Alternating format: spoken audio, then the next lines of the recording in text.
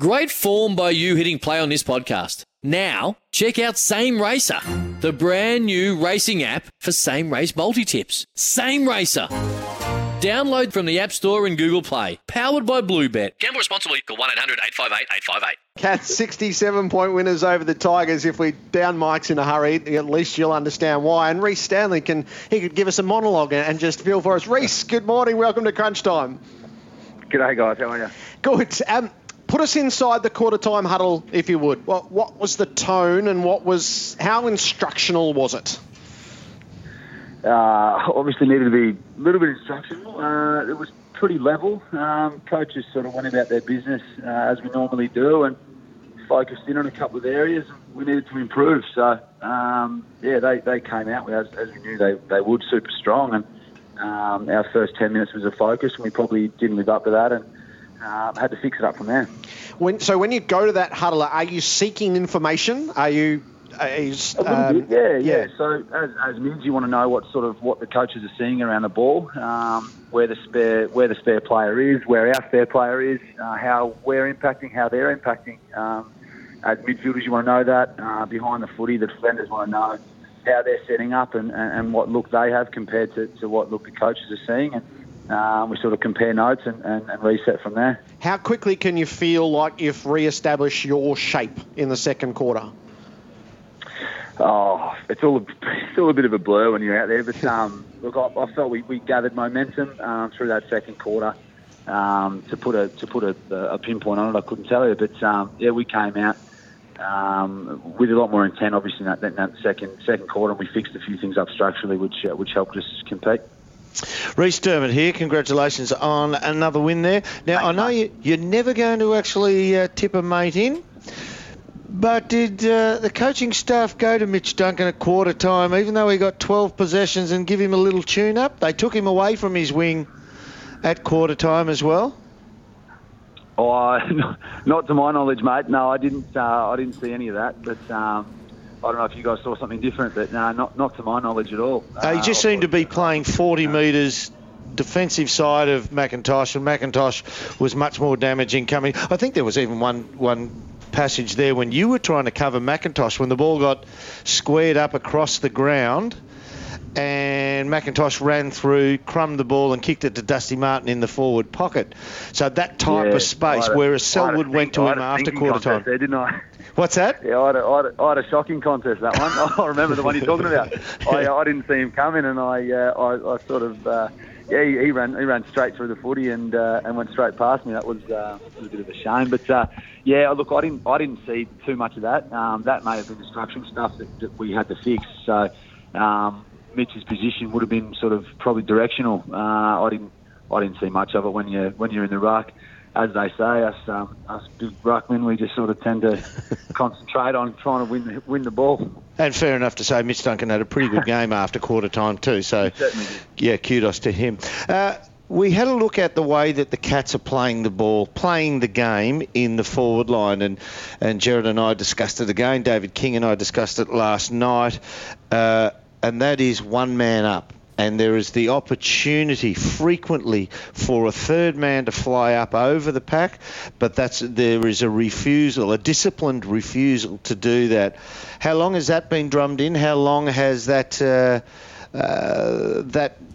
style of play been in vogue? I think that's sort of some wise heads coming together down there. I think last night the conditions were slippery. It's a beautiful night, but yeah, the dew on the ground was definitely there.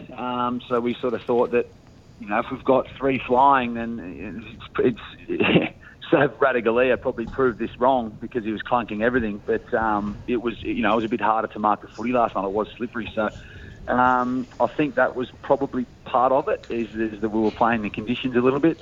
But yeah, I think you've got to be smart in those situations. If you've got Sav flying for the footy, we don't need Tom flying for the ball, and Dale flying for the ball. Dale's strength's on the ground, so that's what he's going to do. Can I ask the mentality of where you guys are at the moment? And every footballer has a different view on it, and within teams as well, individual footballers have a different view on where the team sits. Do you prefer to be the front runners of the competition, 11-1, or do you like to have a target and hunt somebody?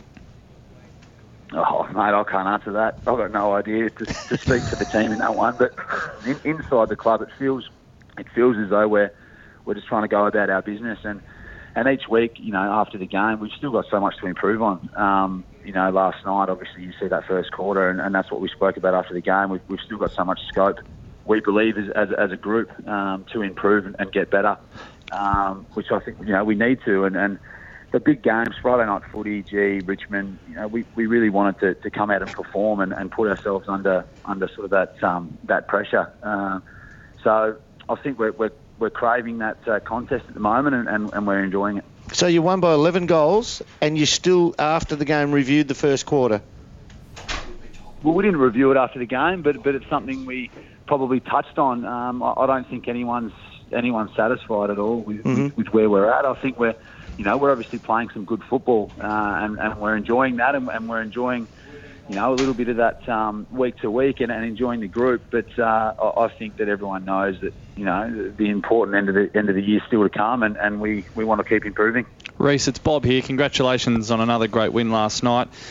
Thank you, mate. You've played a lot of footy at two different clubs. Is this side you're playing in at the moment, is this the best team you've been a part of? I was quite young when St Kilda were tasting that bit of success. They never sort of got the ultimate, but I was there 09, 10, even 11, and they were playing some great footy. And you definitely take things away from a group like that. They were a really solid, tight-knit group. To come in and be a part of that for a period of time was really enjoyable. I learnt a lot. I think being a little bit more mature now, I'm appreciating, how hard it is to find a group that can chase that ultimate success, I suppose. It is a pretty special group, and the load's being shared so evenly across the entire group as well. All 46 players on the list, so it's a great place to be. Everyone's enjoying themselves. And we're looking forward to the second half of the year. You talked a little bit before about the ruck position and with a nice self-deprecating tone. I'm curious, has there been games this year where you've set yourself to almost tag the opposition ruckman? I think there's probably a little bit of that in it. Obviously there's some dominant ruckmen in the league, and I don't think I'm going to go into a game, dominating hitouts. It's probably not where I'm at.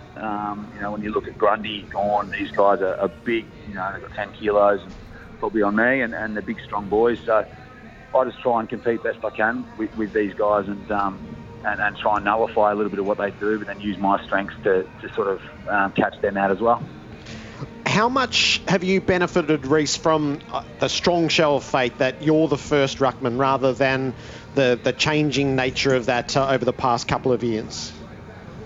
It's obviously been enjoyable to be able to hold down a spot and sort of play with consistency. That's been the most pleasing part, because as a footballer, that gets frustrating when you're not performing and you don't give, or you're sort of giving the coaches every reason to keep swapping that side. So that position. So it has been enjoyable, showing some sort of consistent sort of footy finally.